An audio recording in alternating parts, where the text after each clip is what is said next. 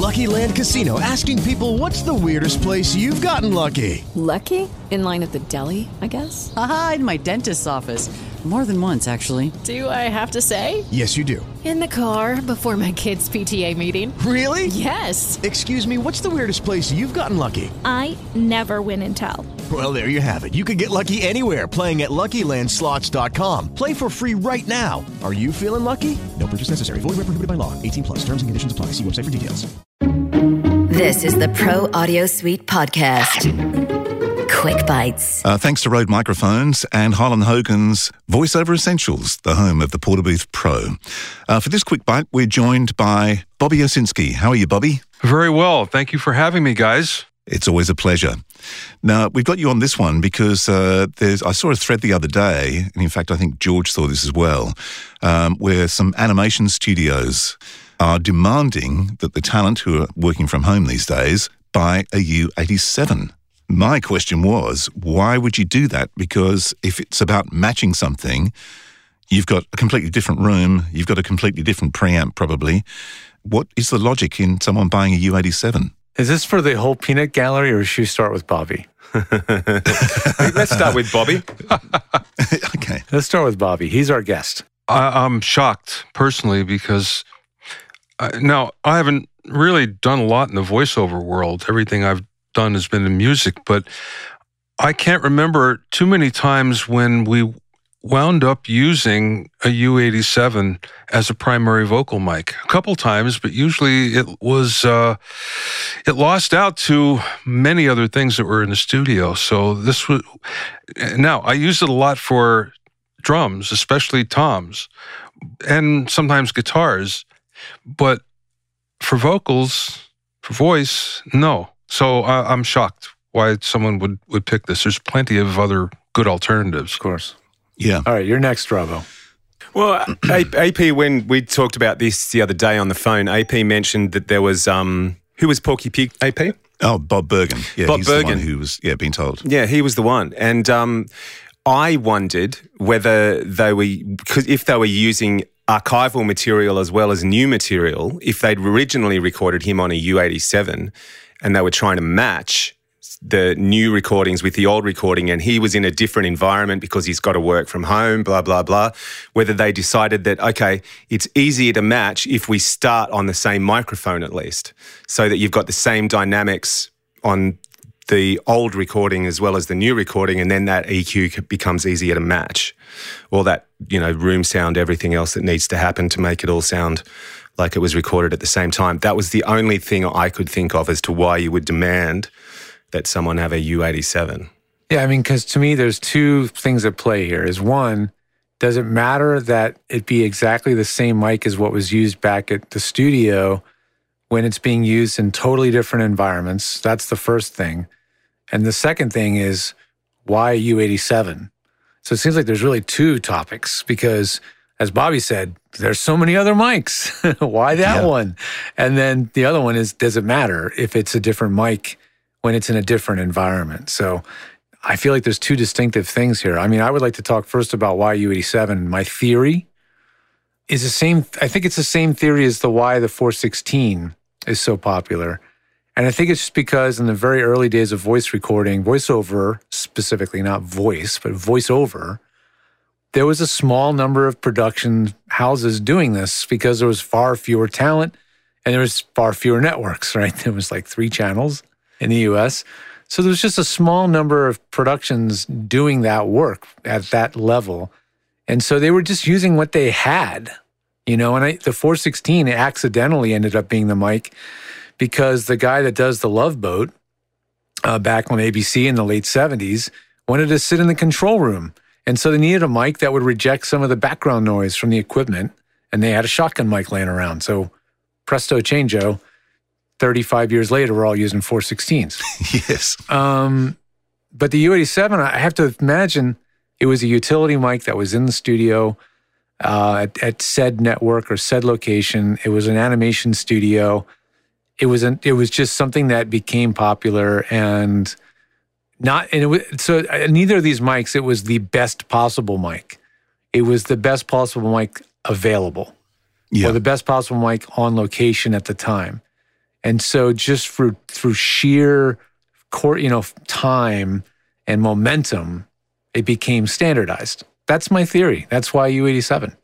I don't know. What do you guys think about it? Does that sound sensible, Robert? I think that it just happened because it's Whitney Houston's fault. Yeah, she did the commercial on the magazine ad where she's singing in front of the U87, and that became like the greatest mic for the greatest love of all. And it became a very popular mic, and then everyone wanted a U87 because of Whitney Houston. How's that? I think it's I do think that it's because producers just don't want to have to say we recommended the wrong mic, and so you can't necessarily, even though the U87 is kind of dark and not really, I agree, it's not really the best mic necessarily, but it's an undeniable mic in the same way that the 416 is undeniable because of some point in history they became the go-to mic. So now all these producers are just saying, I don't want to risk recommending anything else than what is absolutely known to be for sure a go-to mic, and I don't care if it costs you $3,000. Go get this thing because it's easy for me to recommend it, and no one will tell me I'm wrong. I mean, if you recommend a U87, who up the food chain that's paying you is going to tell you, why did you tell them to use that mic? It's a blah, blah, blah piece of crap. Like, no, nobody's going to say that. It's a $3,000 mic. Yeah, there's a certain level of quality here that we're talking about, and I think, it's one of those things where, yes, it's just like a 416. There's a reasonable level of quality that you're going to get that, is certainly acceptable no matter which way you look at it. So from that standpoint, I could see why someone would recommend it. My question is, though, a half-decent audio engineer, if he's got a mic that has similar characteristics, and there's plenty of them, they should be able to match it. Because there's so many other things at play in this, because even though you've got a U87, your room is completely different if you're working from home. I mean, you're not sitting in a huge, open, commercial booth. You're probably either in a closet or some cobbled-together booth at home. It's never going to sound the same. Yeah. I would agree that matching is more about the actor and getting the pitch right and getting the, like hearing what they did before and blending with it and getting the right performance. After that, a tilt in the EQ. At the end of the day, we're all trying to work together. I tell voice actors this, right? Because we all can get really frustrated. And I say, we're all trying to work together generally to get to a common goal. And so as a voice actor, part of your job is to you're a cog in a machine, right? Yeah. So if you're a cog that needs special oil, then you're a pain in the ass, right? So if you do anything that just makes their production, no matter how esoteric or arcane their request is, it just doesn't make sense. If you don't comply because you think you know better, or you think what they're asking for is BS, then you're not there to be a part of the team. You're not a team player.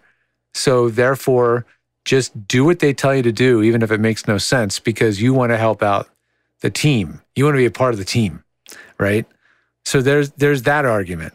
So go buy the damn mic and do the job, and then sell it afterward, I guess. I don't know. It's just I get I totally get all the arguments. A Rode NT1 sounds amazing. You can get one of those, and they're never gonna. Are they putting these actors up on cameras to see if they're really using in the U87?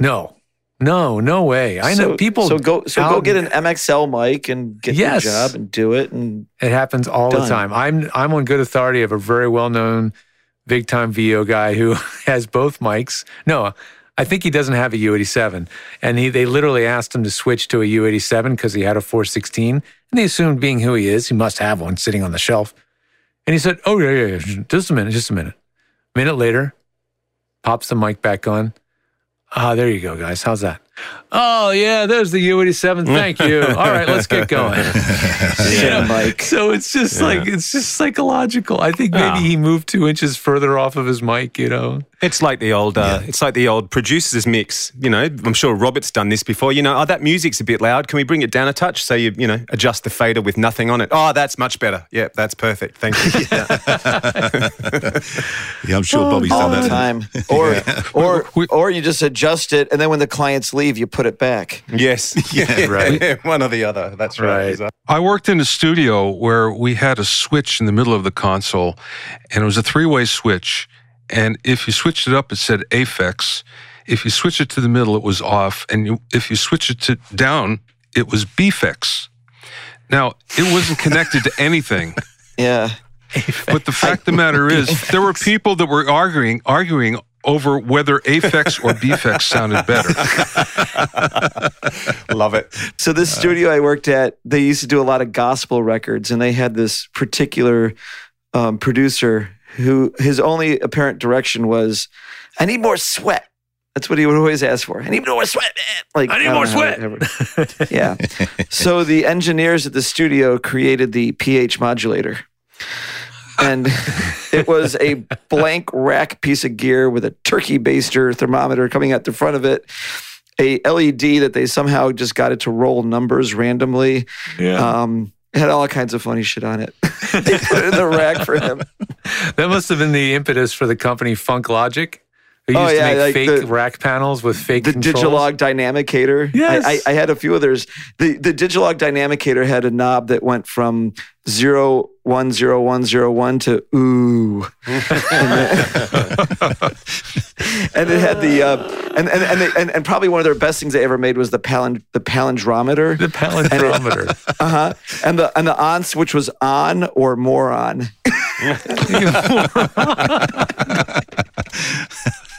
Genius. We haven't solved a damn thing here, but we've had a lot of fun. Do you know what? I see a bit of potential for one of our sponsors, though. I reckon Rode should send a few people an NT1 and sort of just get them to say, yeah, I've got a U87. Here you go. Stick it up. Boy. Away you go. Well, let me tell you, I did just as a footnote to this, I did a session. It wasn't me. It was a female talent that came here. She'd been here twice to work down the line to Melbourne. We did the first session using, I'm not sure which mic we used, but it certainly wasn't the one I did for the second session. Because of COVID, when she was coming back, I'm like, oh, I don't really want it using my mics and my headphones. So I put in the NT1. We worked down the line to the studio in Melbourne, and they said the audio was fantastic. So there you go. Often the differences are like the differences don't reveal themselves until you record different material. For example, like it sounds very, very, very similar on a voice, but then you do like a tambourine or something, and the way that transient hits is where it reveals its difference. But in a certain window, they really are extremely similar. Yeah. But in a lot of cases, they'll hear something different and just think it's the performance that's different. They're not thinking it's the mic that's different. They're just thinking, oh, maybe they're projecting more or less or whatever. Yeah. So, truly, if it's about matching up, the first and foremost thing is the actor has to match up, get into the same voice space and the same pitch. Then the next thing is the room, and then the mic. Let's turn this on its ear for a second. Robert and Robbo, as producers who have to take audio from elsewhere and make it sound good, what would you tell an actor who is going to submit audio for a production you're working on? What would you tell them as to what it is you want from them to describe the audio that you're looking for? So let's say you're not going to tell them what mic to buy. You're just going to tell them, I want audio that sounds like fill in the blank. How would you... Clean and dead. Yes. Clean. You know what that means, right? Perfect. You know what clean and dead means, right? How do you quantify that and pass that information to an agent and a casting director who's then going to put it on a casting call to 1,000 actors? How do you quantify? Right. So the problem is that they want a specific product because people just want to hit a link in Amazon and buy something. But what they really need is just an audio interface that has the first thing is I assume we're just recording a voice. We're not dealing with something that's extremely loud or extremely quiet, and we're just sort of in the pocket. So most preamps will probably perform well in this area. But I'd recommend just getting a quality, decent audio interface. So something maybe on the upper range in the UA area, and on the lower range, like a Scarlett, it's going to be clean enough for voice.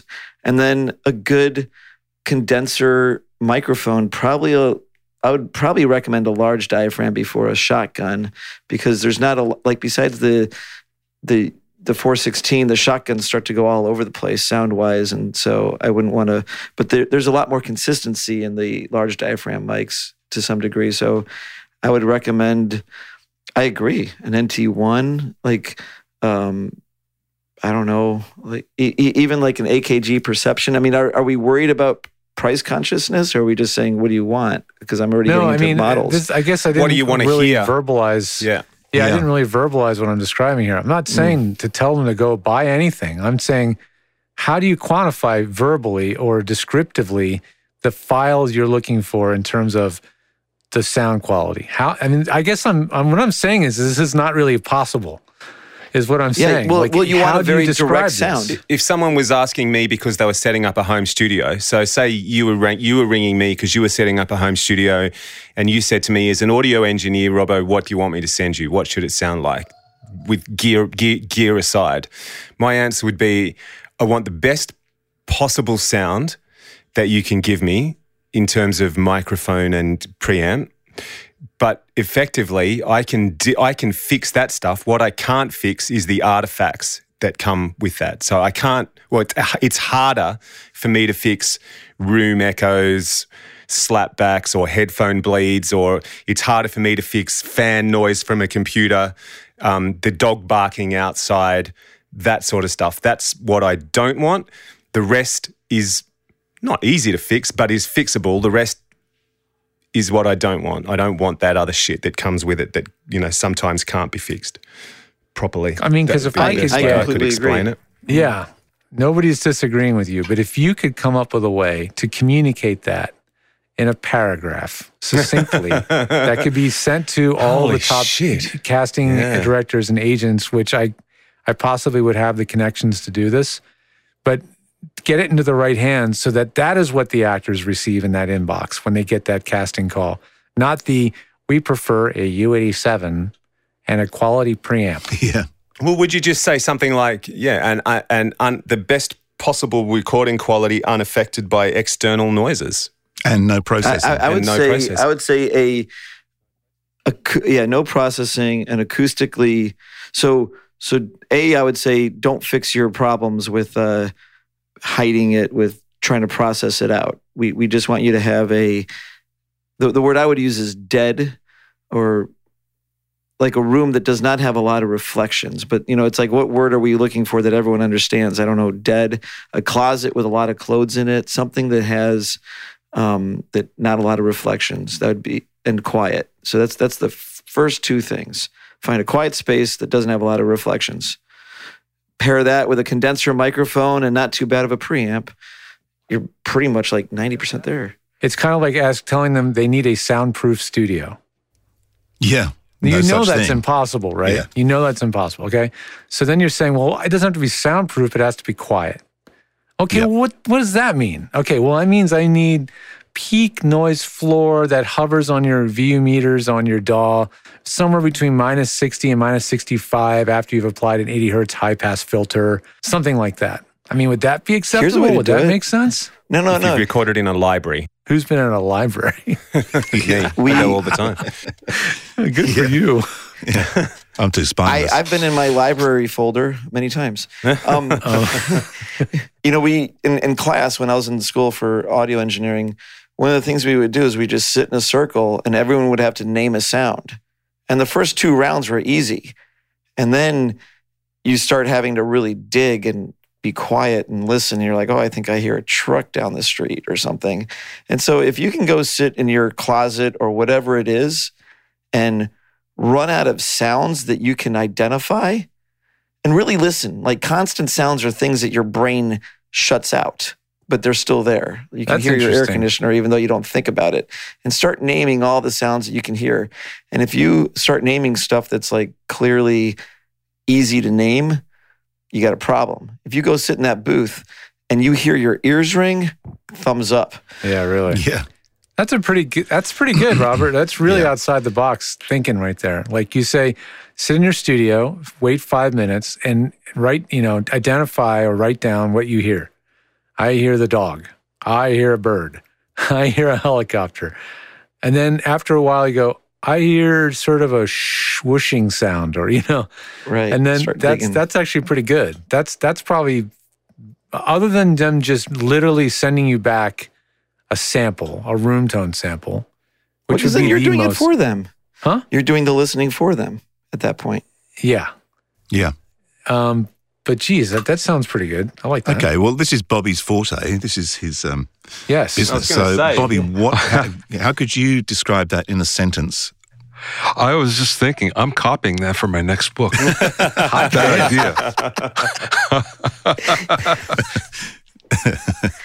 Well, I have to give credit to my teacher in college. He's the one that had that exercise of everyone sitting and listening and running out of things to name. It's brilliant. It teaches you how to listen. Definitely is brilliant. No, I think you guys already cracked it. When you say that I want you in a dead room, something like a closet that's full. Most people can understand that. Yeah.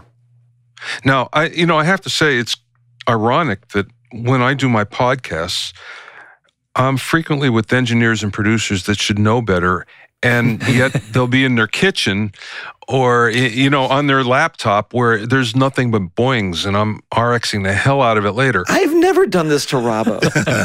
Never. No, never. Yeah. Yeah. It is quite extraordinary. I mean, we some time ago we spoke with one of the Beatles engineers. Let's just say that. I don't want to name names. And all I could hear... There's not too many left. Yeah, well, that's true. He's still alive, so that narrows it down a bit. But he had in the background his mother-in-law on a sewing machine.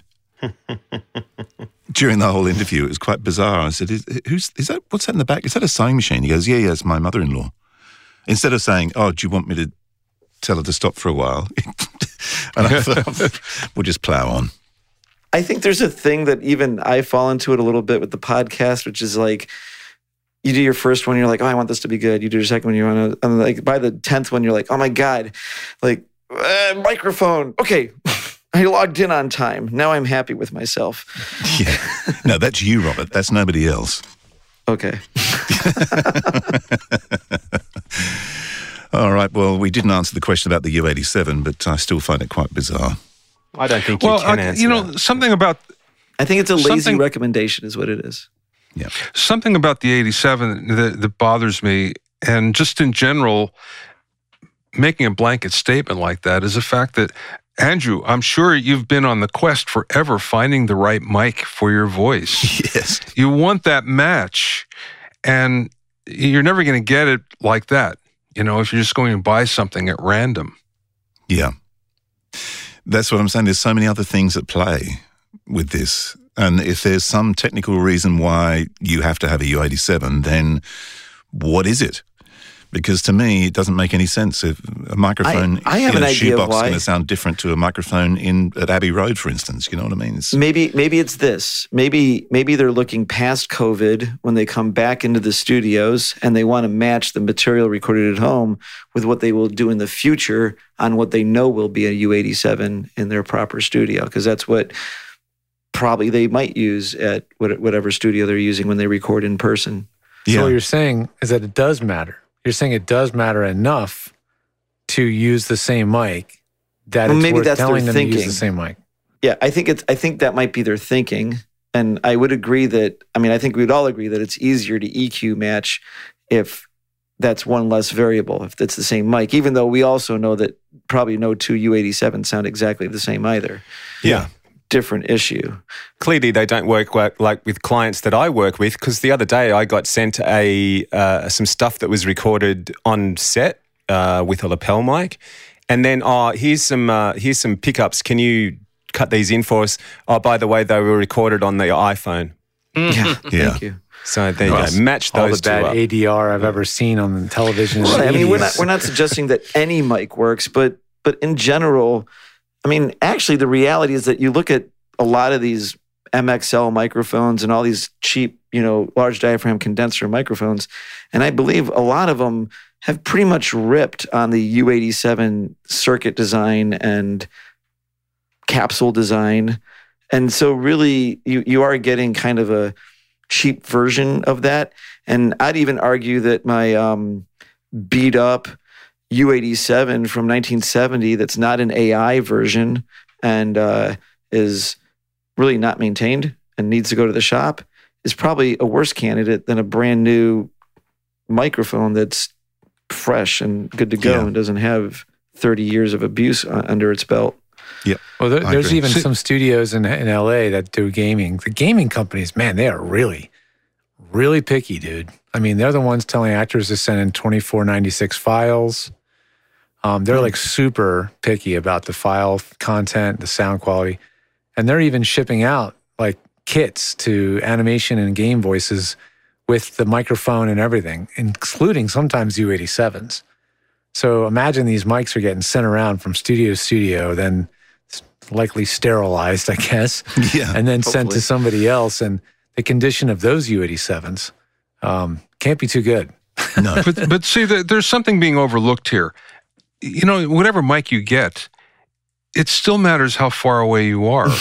Right. So, we all know that you can do two voiceovers with the same signal path on the same microphone, depending where you're at in relation to the microphone, it's going to sound different. That's right. So unless you give some direction on that, then it's a crapshoot.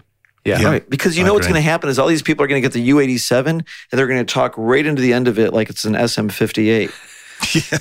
I did have an example of a client who had a U87 on a desktop stand with a reflection filter sitting behind it, just on their desk, sitting about a foot away on cardioid. So you can pretty much predict what that sounded like. I mean, it was reflection. Terrible. It was terrible. Yeah. And it was like all bouncing off the desk. It was bouncing off the desk. It was bouncing off the room. It was terrible. And there's so many people buying these cheap Amazon special Brand X reflection filter microphone stand combo kits nowadays, which are ridiculously so junky because the backstop reflection filter gadget mud flap thing, whatever, there's so many names for these things, is made out of 1 inch thick, like spongy foam that's essentially acoustically translucent, Right. It's not even there, So there's just so many layers of issues that have to be sorted out. Like, what if the studios were to send out like a foldable, easy to transport instant voiceover booth? I don't know. Like a try booth. plug. Nice plug. Yeah, we've been trying to get. Have you done the try booth campaign yet? We got solicited, or we got asked to quote like 10 units for a major game company here in town, and then it's like many times where you get a lead like that, and then crickets for a month, and you don't know what the hell's going on. We're kind of at that stage with the project. Yeah. But that's a brilliant thing. They could have 10 kits with tri booths and could be a 416 or whatever it is, but that's something that goes to every studio, every talent, and every game is recorded with the same environment. That would be completely viable, right? That would be very sensible. So it's not an easy thing. There's so many studios and engineers. They're still scrambling, begging for the day they can reopen their doors, wondering when it's going to be, not knowing. And some people have procrastinated because they've waited thinking 6 months later it'll be fine, 5 months later, or 8 months later it's going to be fine. And so, there are still people scrambling 5 months later after the pandemic started to figure this out. Down here, I can tell you that the word around in Melbourne is that we won't get back to normal for about a year. Mm-hmm. Yeah, I mean, we're hearing major companies like Apple and Google saying we're not sending our employees back until next year. So has anybody said, "Wow, I really like working at home, and this is really good"? Yeah, the only people that like it are the ones like Andrew. They have Andrew and Robert and myself, that we've built our whole business model around that now, and we're comfortable and we have a great space to work in, and it's great for us. But it's terrible for everybody else who doesn't have that consistency of a space, doesn't have it set up. And it's also terrible for the production who starts a session with 25 minutes of troubleshooting. And they have the client on the line, or the director, the script supervisor, 2 other people, the client, whoever it is, 5, 7 people on the line while they're tech supporting why the connection's not working, why is there an echo, why am I hearing myself twice, blah, blah, blah, who mutes what, and that's really the problem. Productions are frustrated because they're wasting a lot of time fixing problems. There are some pretty professional podcasts that seem to spend 25 minutes sorting that shit out too sometimes. I'm not without naming any names. Yes. Oh, dear. Well, on that note, we should pull the pin on this one and just admit we haven't solved the No, I don't think we'll question. ever know. No. I enjoyed talking for a while. Yes. You feel more calm. Yeah. On next week's show, we spend the whole show talking with the one and only Bobby Owsinski about the current climate and the future of the audio business. Join us next week on the Pro Audio Suite. This show was mixed by Voodoo Sound, edit by Andrew Peters, using Source Connect Now and Rode microphones, with technical support from George the Tech Whittam. Don't forget to subscribe and like us.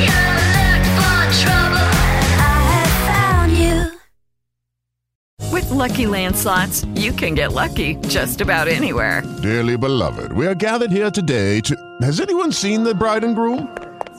Sorry, we're here. We were getting lucky in the limo and we lost track of time.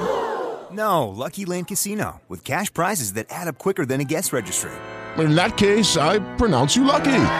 Play for free at LuckyLandSlots.com. Daily bonuses are waiting. No purchase necessary. Void where prohibited by law. 18+. Terms and conditions apply. See website for details.